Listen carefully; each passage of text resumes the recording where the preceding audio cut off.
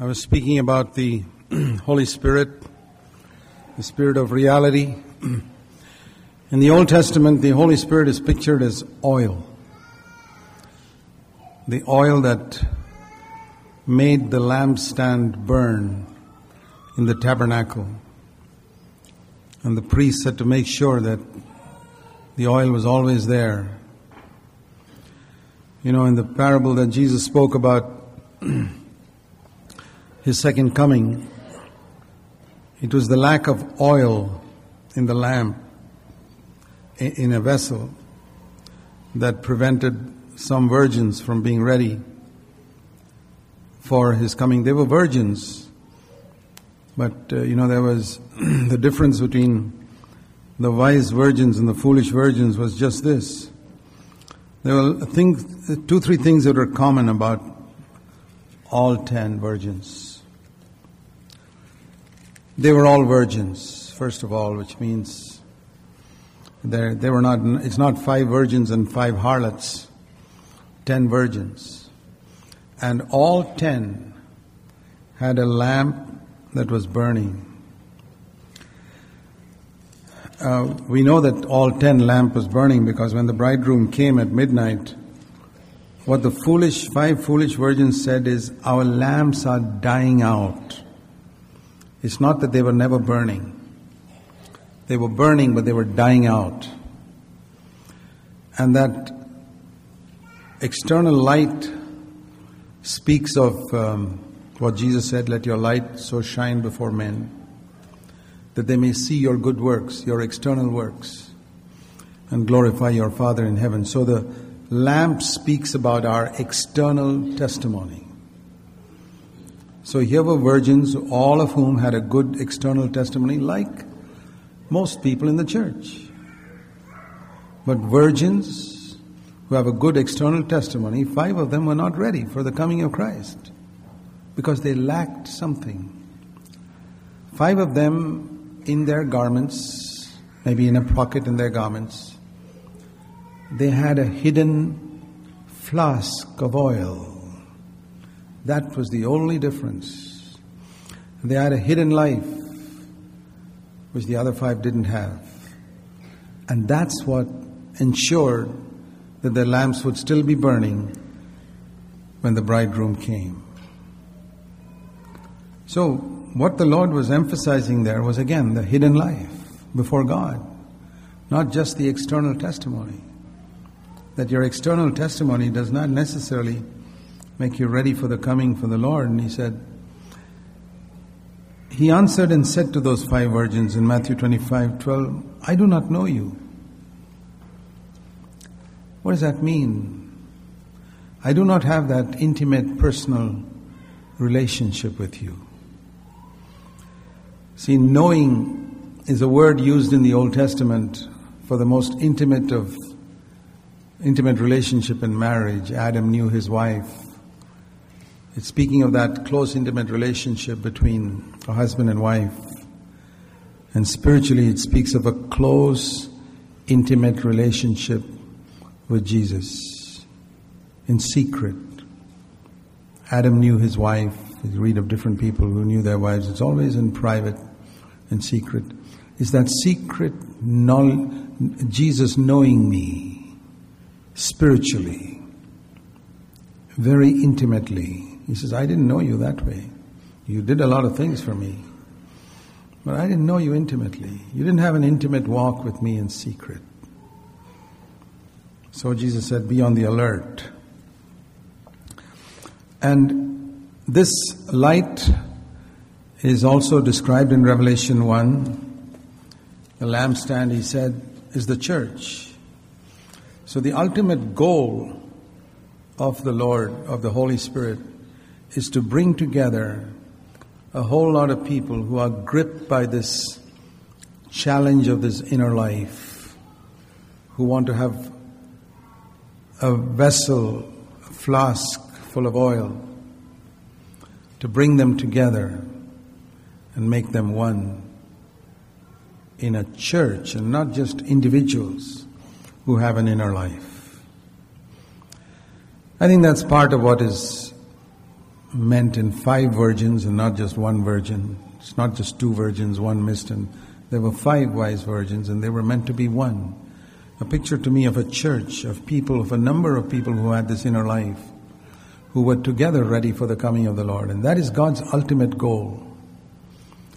The ultimate goal of God in this day and age is to build a church, not a bunch of holy individuals, even if they have an inner life floating around here and there, but holy individuals who come together, 5 of them or 10 of them, wise virgins with flasks of oil in their hidden life, who come together and are a corporate testimony for the Lord.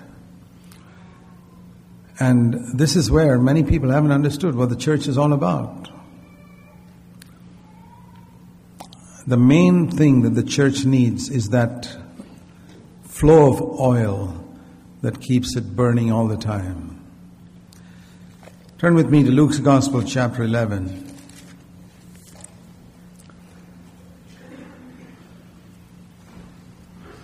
This is a description of what the church is supposed to be. Luke 11:36, if your whole body is full of light with no dark part in it, it shall be wholly illumined as when the lamp illumines it with its rays.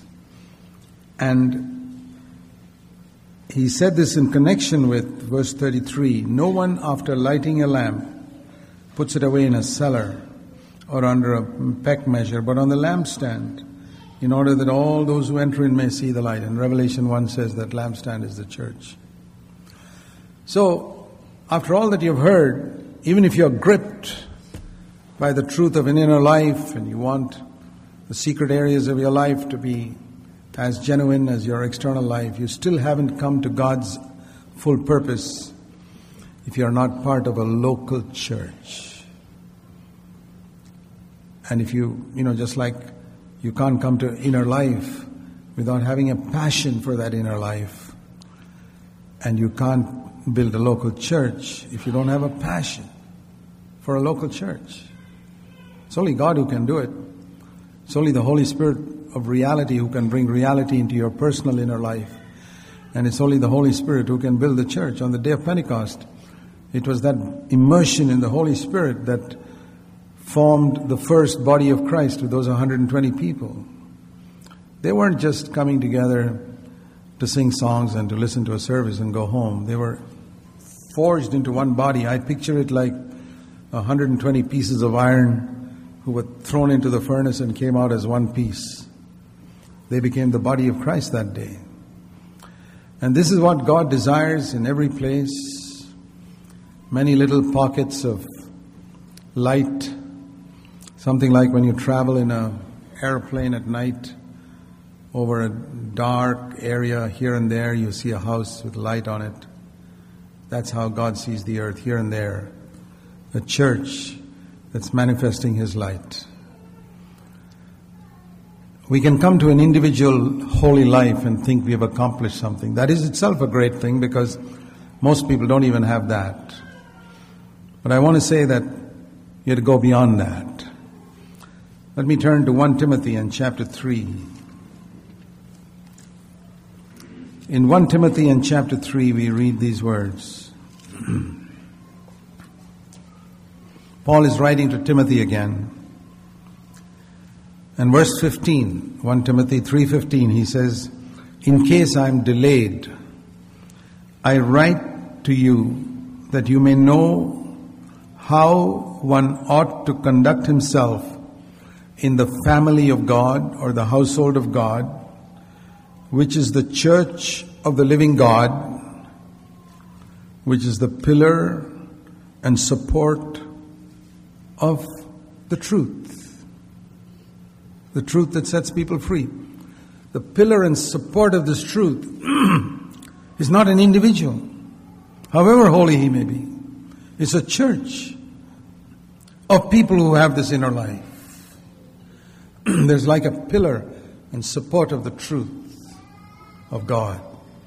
And in the Old Testament days when they built houses, everything depended on the pillar. You remember how Samson just pushed 2 pillars down and then the whole building collapsed. And so when it says the church is the pillar and support of the truth, this is what a local church must be. And it goes on to say what that truth is in the next verse. By common confession, great is the secret of godliness, the mystery of godliness. The word mystery is another new covenant word. It's not found in the old covenant. The old covenant, everything was open. All you had to do was to be a scribe, study the scriptures, and you would know what the law said, and you could explain it to others. But the New Testament, any amount of study will not help you to understand God's truth. It has to come by revelation. And mystery is connected with the revelation. Blessed are you, Simon, because flesh and blood has not given you this revelation. How much emphasis is there in the church you attend on getting revelation on the mysteries of the Scriptures? We think we can understand everything by intellectual study. But that's because most pastors have got their information by intellectual study in a Bible college. It's not by intellectual study. The truths of God are revealed to the Spirit. And the Spirit is deeper than the mind. The mind is a part of our soul. The Spirit is deeper than that. And it's in the Spirit that God gives revelation. You know, like the Old Testament tabernacle had 3 parts. The outer court that everybody could see, and the 2 covered areas of the tent. Holy place, most holy place, corresponding to the outer court is the body. Everybody can see. And inside is a little tent. Many people think there's only one compartment in that tent, soul. Body and soul. No, it looks like that. Tent and an outer court. But those who go inside the tent discover there are 2 compartments there. And those who go deeper discover that inside there is soul and spirit, not just soul. And God did not dwell in the outer court. He did not dwell in the holy place. He dwelt in the most holy place. God dwells in man's spirit, not in his soul. My mind is part of my soul. And you think that you understand God with your mind, and you haven't really understood. You need to know Him in your spirit. It's that type of knowledge which the Lord told the foolish virgins, I don't know you. I don't know you in your spirit. I don't know, you're not one with me in your spirit. You just have a lot of knowledge about me, accurate knowledge perhaps, but you don't know me. I don't know you. So that comes by revelation.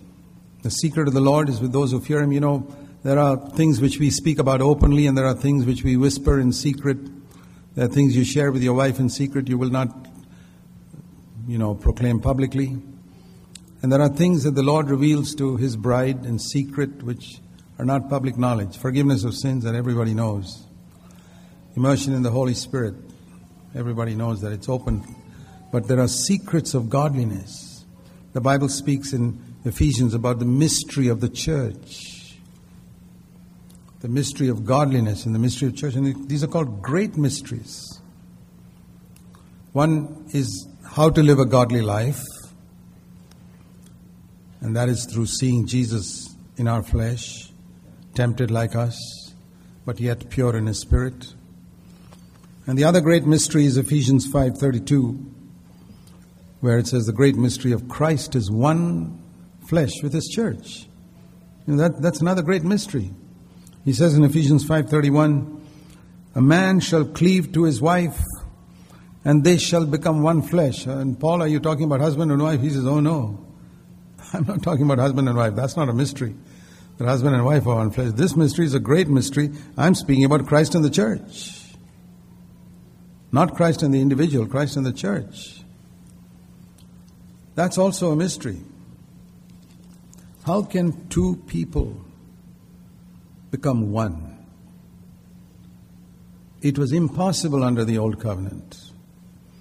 The great prophets and the greatest men of God in the Old Covenant were lone individuals. No doubt they were great men. Noah was a lone man. So was Samuel, one lone prophet. Moses, Joshua, Jeremiah, Isaiah. You never find two people working together till you come pretty close to the New Testament age, when you have Haggai and Zechariah building a temple, which is a picture of the New Covenant church. But otherwise, all those prophets they never worked with anybody else. There were other prophets and prophetesses in Jeremiah's time. I think Habakkuk, Zephaniah, Huldah were all in his time, but they never worked together. They could not work together because they'd fight.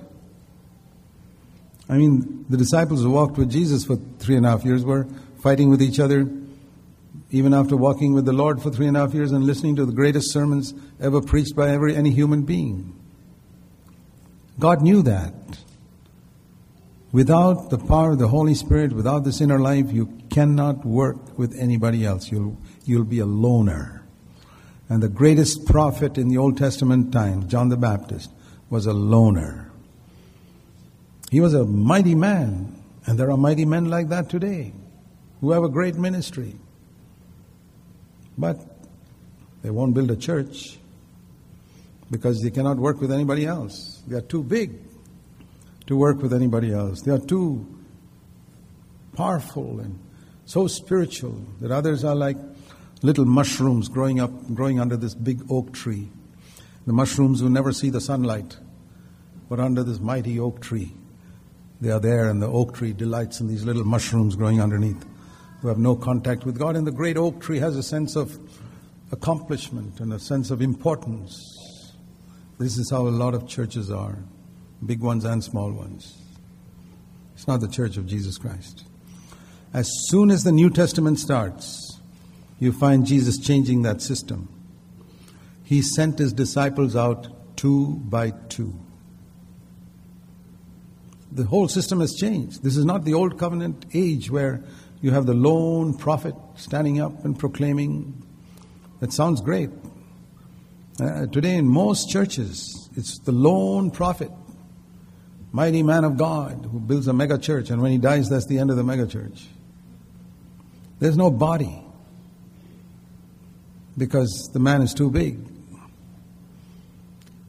And Jesus began the New Covenant ministry. And that's why as soon as you come to the Acts of the Apostles, you see Peter and John going together. It's 2. You see Paul and Barnabas. Separate to me Saul and Barnabas, the Holy Spirit says. It's not Saul alone. It's not Barnabas alone. It's Saul and Barnabas. 2 completely different people in temperament and personality. God brings them together. It's very difficult for 2 to be one. If you don't believe me, go and ask any husband and wife how difficult it is for 2 people to be one. It's not easy. Even born again, so-called spirit-filled, tongue-speaking husband and wife, we find it very difficult to be one. They go to church together. They can speak in tongues together, read the Bible together, pray together, but they can't be one. It's a mystery. It really is a mystery. To be one with Christ in the Spirit, we can be one with another person who's also one in Christ in the Spirit. And that all depends on whether the other person is also interested in an inner life. Think of why is the church called the body of Christ? How is it you see a person playing the piano with 10 fingers all functioning so perfectly, split-second timing? How do they function so perfectly? It's not because they're always hanging around with each other and fellowshipping with each other, these 10 fingers. No. How much time do you find a pianist holding his hands together so that they can work together? That's not the secret. The secret is every one of those fingers has a hidden inner connection to the brain. And when the Bible speaks about the head, Christ being the head, in more scientific terms, it would be saying Christ is the brain, not this head. Because in 1 Corinthians 12, it says Christ is the head, and it says the eye is a member of the body. The ear is another member of the body. That's what it says in 1 Corinthians 12. One is the eye, one is the ear, and then the head. So the head is not what we know the head, it's the brain. It's the brain that controls the eye, controls the ear, controls the hand. So it's because the brain, every one of these fingers have got a very inner, it's not external, there are no wires going on the outside. It's all inward, hidden, an inner connection with the perfect connection with the brain, that they function perfectly. This is a new covenant church. They may not be spending much time together. That is psychology, and we've got to spend time together. That's a club, not a church. Club, people get to know each other by spending a lot of time together. If you don't spend time with others, you don't become one with them. But clubs are united on a common interest in golf or tennis or something like that. Or it could be an interest in singing or music or Christ or the Bible. But it's a club. Bible study clubs. It's not a church. Because they don't become one. Very soon they stop functioning together. And it's possible, that this hand can stop functioning because its connection with the head is gone. And that's what we call having a stroke. It's paralyzed. What happens? The inner connection is gone. No matter how much this hand now holds this hand and say, let's spend time together, that hand is not able to cooperate when playing the piano. I've noticed this in India when I meet sometimes in our conferences, which we have every year. I may not have seen a brother for a long, long time. And then I see him at a conference and it's almost as though we've been together every single day. It's immediate, intimate fellowship. And what's the secret? There, 800 miles away from where I live, he's been walking in the light with the head, according to the light he has had. And I have been walking in the light I've had all those months, and then we meet together. Immediately the fingers can work together because the connection with the head is perfect. But somebody who may be sitting in my own church, who is not walking in the light, whom I see every Sunday, I can't work together with him because he's not walking in the light. It requires cooperation from both sides. One hand can be perfect and the other can be paralyzed. So it's not easy to build a church. It's easy to build a ministry. Oh, a ministry, all you need is gift and a little organizing ability, and nowadays a little computer knowledge, and you can have a ministry. And you can reach the world with your ministry nowadays. Look at the multitudes of Christian websites reaching the world with this message and that message and the reports of what we're doing here and what we're doing there.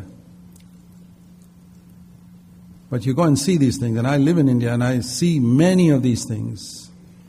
There's no body. There's no body. It's just one great man who's maybe very gifted and who's conducting a ministry, and you go, it's not come and see. You can't, they're scared to ask people to come and see. They can only say, come in here, go to our website and listen to this, but please don't come here and see what's happening here in our church. There's a lot of difference. The New Covenant ministry is come and see.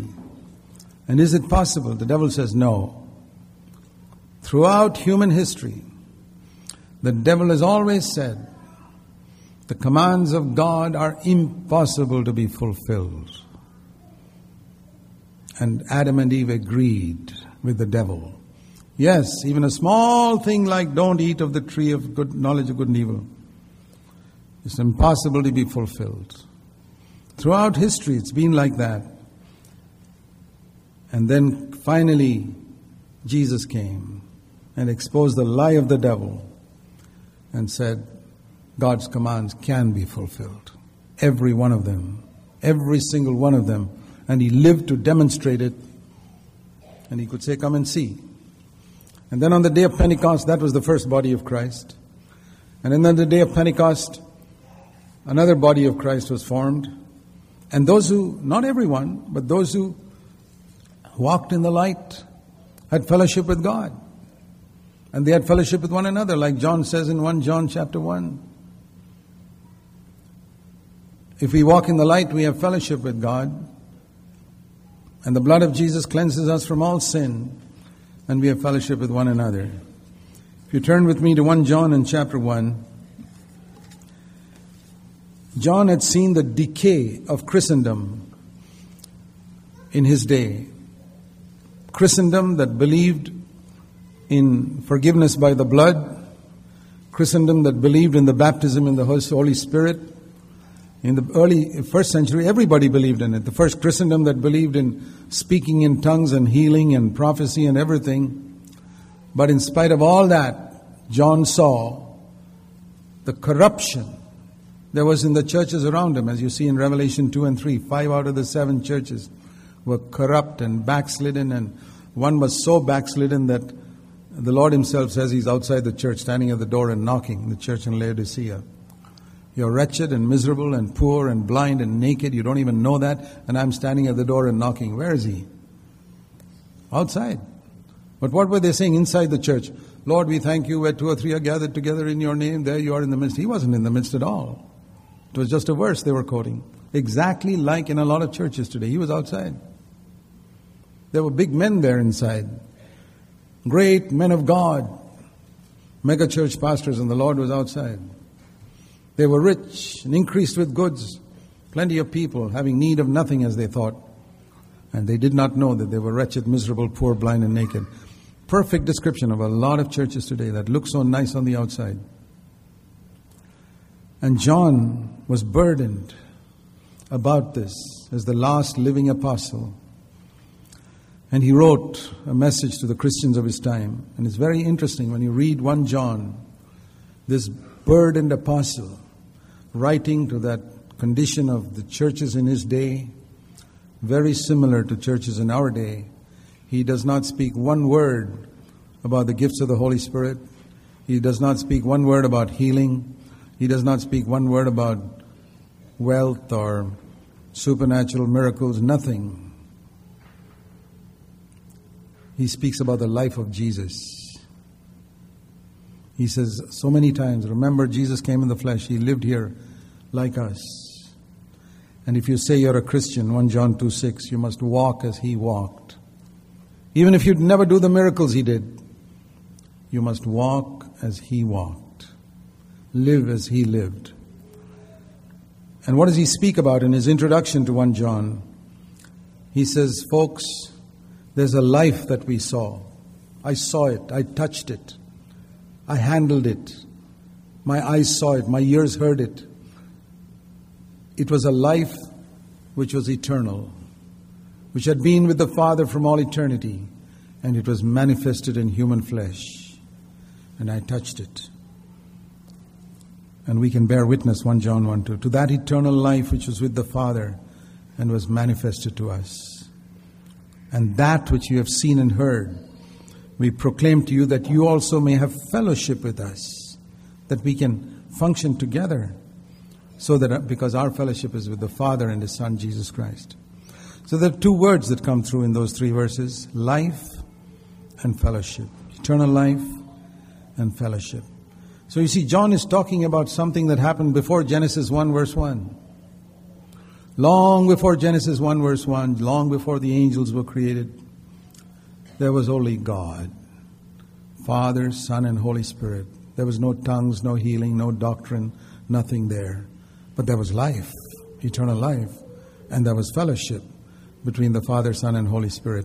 He says that's what we need today in the church to solve the problems in today's church. He's saying at the end of the first century. That life which was with the Father.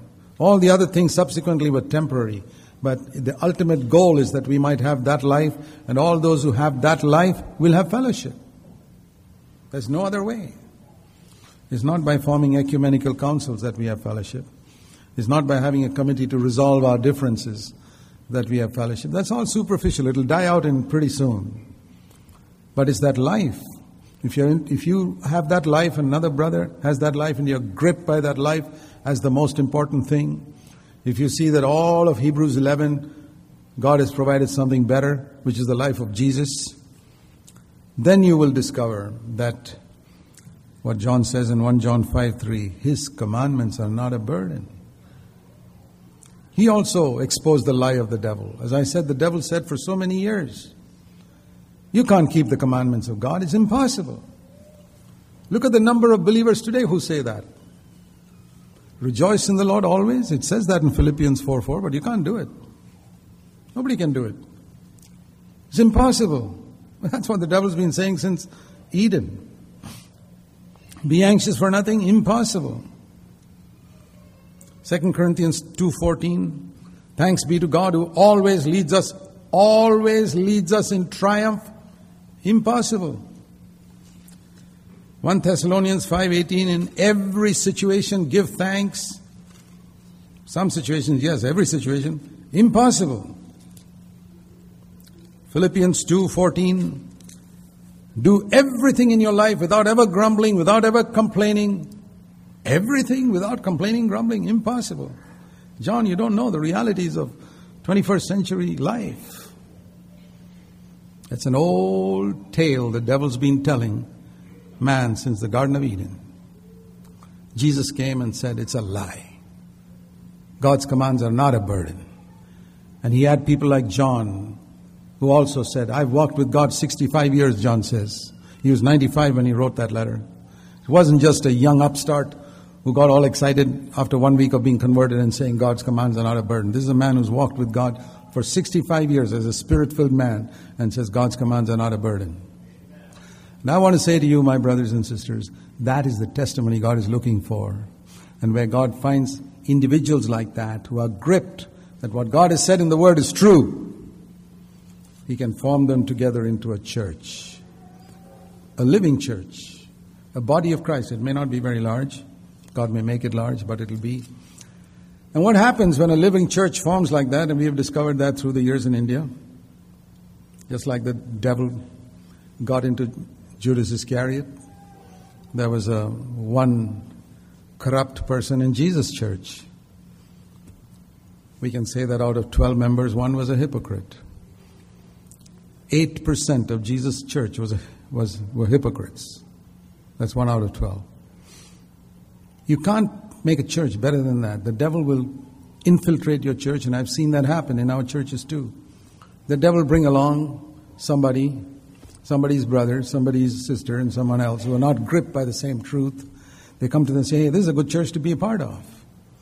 But they're not gripped by the life of Jesus, and we can't drive them out. But so what I've discovered through the years is in the midst of this congregation called the church, there will be the church in the church. And I've come to see that churches today are like, I've seen that in our own midst. There's an outer court. There are people who are interested in two things in the outer court: the altar and the laver. Calvary and water baptism. That's it. We got it. We are on our way to heaven.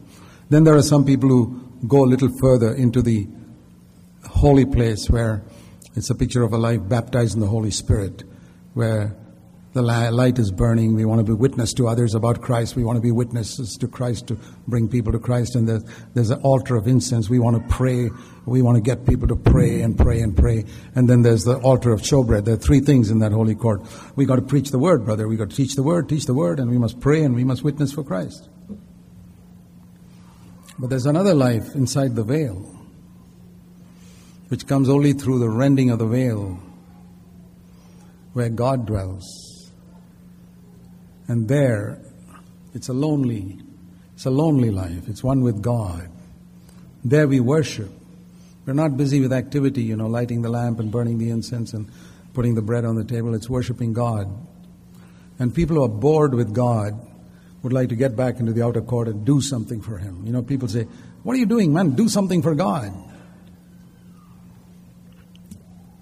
Jesus taught us to pray, Father, thy will be done on earth as it is done in heaven. How do you think the will of God is done in heaven? Do you think the angels are running around trying to do something for God? I don't think so. They're waiting on God. They're worshiping Him. And when God tells them to do something, they do it. Gabriel, go down to Nazareth and give this message to that young girl, Mary, there. Or earlier than that, go down to Zechariah down there in the temple and give him this message and come back. They do that work and come back and continue to worship Him till He tells them next thing to do. And with those little obediences to small commands of God, they accomplish a lot more than all the hectic activity of carnal Christians. That's what I discovered very early in my life. I saw very few people in my life, just 2 or 3 I had seen. When I looked at their ministry, how they planted churches, I said, Lord, there seems to be something about them. They just don't run around doing something or the other. They listen. And they do what you say. And wherever they go, there's a church planted. And I said, Lord, this is the way to do your work in these days. To listen, to be a worshiper. Thou shalt worship, Matthew 4:10, and then thou shalt serve. Today a lot of people are serving who don't worship. And most people don't even know what worship is. What we call worship in our Sunday morning, by the way, is not worship at all. It's praise and thanksgiving. If you don't believe me, look at the words. Thanking God for what He's done. Praising Him for who He is. That's great. I'm not against it. But there are 4 steps in our fellowship with God. The first is prayer. Asking God for something. The second is thanksgiving. Thanking Him for what He's done for us. And the third is praise. Praising Him for who He is. And almost all our singing is in these 3 areas. Worship. That's an altogether different thing which most Christians don't know anything about. I think one of the last Christians who spoke about it in evangelical circles was A.W. Tozer. Hardly anybody speaks about worship after that. It's all activity, activity, activity. We got to reach the heathen and we got to help the downcast and go here and go there. Thou shalt worship and then thou shalt serve. That was the order that Jesus gave in Matthew 4:10. And worship is going through the veil into the most holy place. That veil symbolized, Hebrews 10:20 says, the veil symbolized the flesh of Jesus that was rent when His will was constantly denied, as He denied His will for 33 years. The veil was rent and the Lord said, this is the way, this is the new and living way, Hebrews 10:20, that Jesus inaugurated for us. And there, in the most holy place, those who get there and want to live there, build the church of Jesus Christ. And there'll be very few. That's the real church that shines as a light. Now, I know a lot of people think that this is all very exclusive teaching. Fine, you can say what you like. But look at the condition around so much of Christian work today, and you see that is not what God wants. God wants something far more. If you think He accepts everybody. He loves people. I'm not talking about people who just want to go to heaven when they die. Many years ago I said, Lord, I don't want to go around India collecting people who want to go to heaven when they die. All of India wants to go to heaven when they die. I want to collect people who want to be a witness for Christ on this earth, who walk the way of the cross before they go to heaven. Those are the only ones I want. And Jesus said, well, the way to life is narrow and few there be that find it. I said, Lord, I want to find that few. Wherever I go, I want to find the few. I know a lot of people will be offended with I preach, that's fine. But if I can find the few who will be together a corporate light as a church, a local church, small groups meeting here and there, who really are willing to lay down their lives for one another, and who can tell people, come and see what the Lord has done in our midst. There may be gifted people there, but they're just ordinary brothers, along with others who have other gifts. And that is what the Lord is seeking to do in our day. But like I said, you will never come to this inner life if you don't have a passion for it. If anyone, many people say anybody can come to Jesus. I say no. Jesus said, if any man thirst, let him come to me. Not anybody, any Tom, Dick and Harry. If anyone thirst, let him come to me and believe. Then rivers of living water will flow from him. So if I have a thirst for this inner life, I can come to Christ. If I have a thirst to see a living church of people who dwell in the most holy place, who are worshippers first of all. And a worshipper is one who falls down before God and says, he may not be able to sing well, he may not be able to play any instrument well, but he knows how to fall down on his face and say, Lord Jesus, I desire nothing on earth but you. And he means it. And when I get to heaven, I need no one but you. Psalm 73:25. That is a worshipper. And such people dwell only in the most holy place. They're not interested in the petty things that go on in the outer court and outside the camp and all that. They are worshippers. And the end result is You say, are you going to produce a lot of monks who sit in monasteries and just do that? No.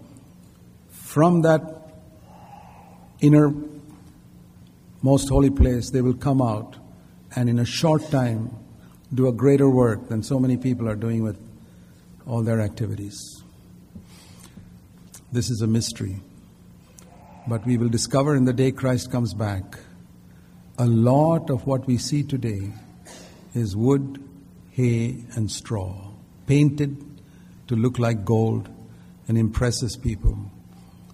And there's very little of gold, silver, and precious stones. But in the day when God judges everything, we will discover what remains. Dear brothers and sisters, I plead with you, don't listen to me. Just go to the Scriptures. Be like the Bereans and check up from Scripture whether what I'm saying is true or not.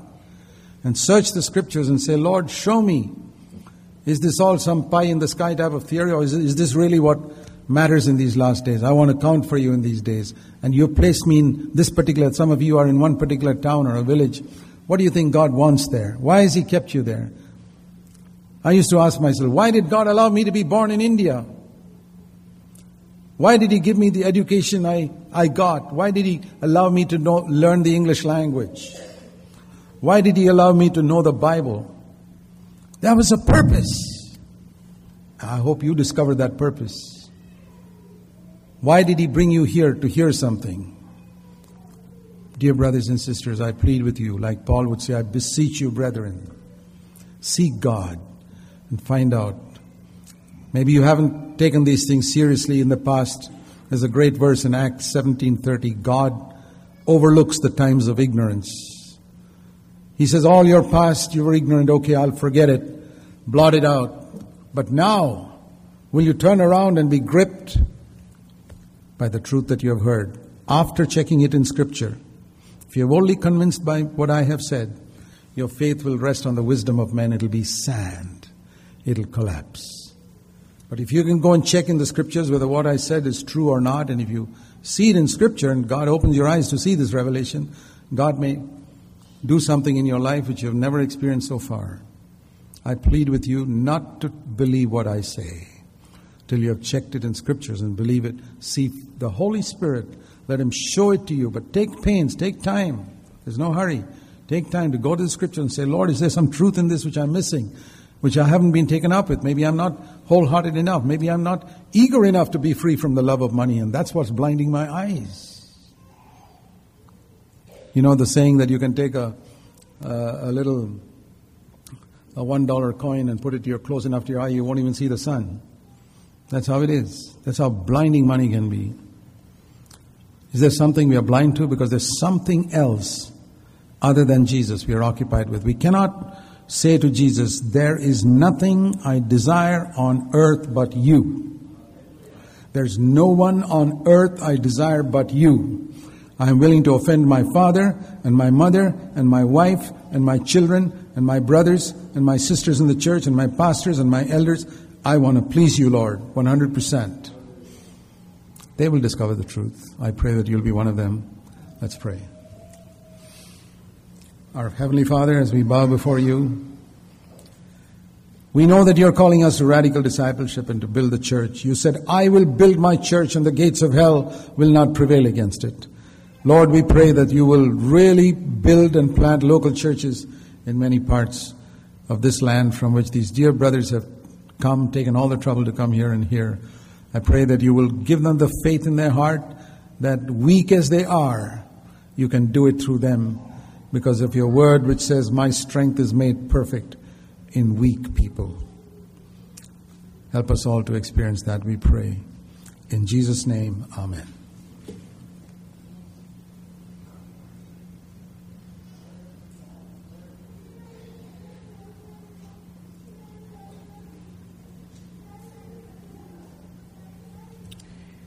Thank you all for joining us today. With this, we end today's day. As I announced earlier, we will have meeting tomorrow at 10 o'clock, but it will not be here. It will be in the fellowship hall. And the parking for us is on the back side of this church. So please remember that we are not supposed to park here because the church here will have their own meeting.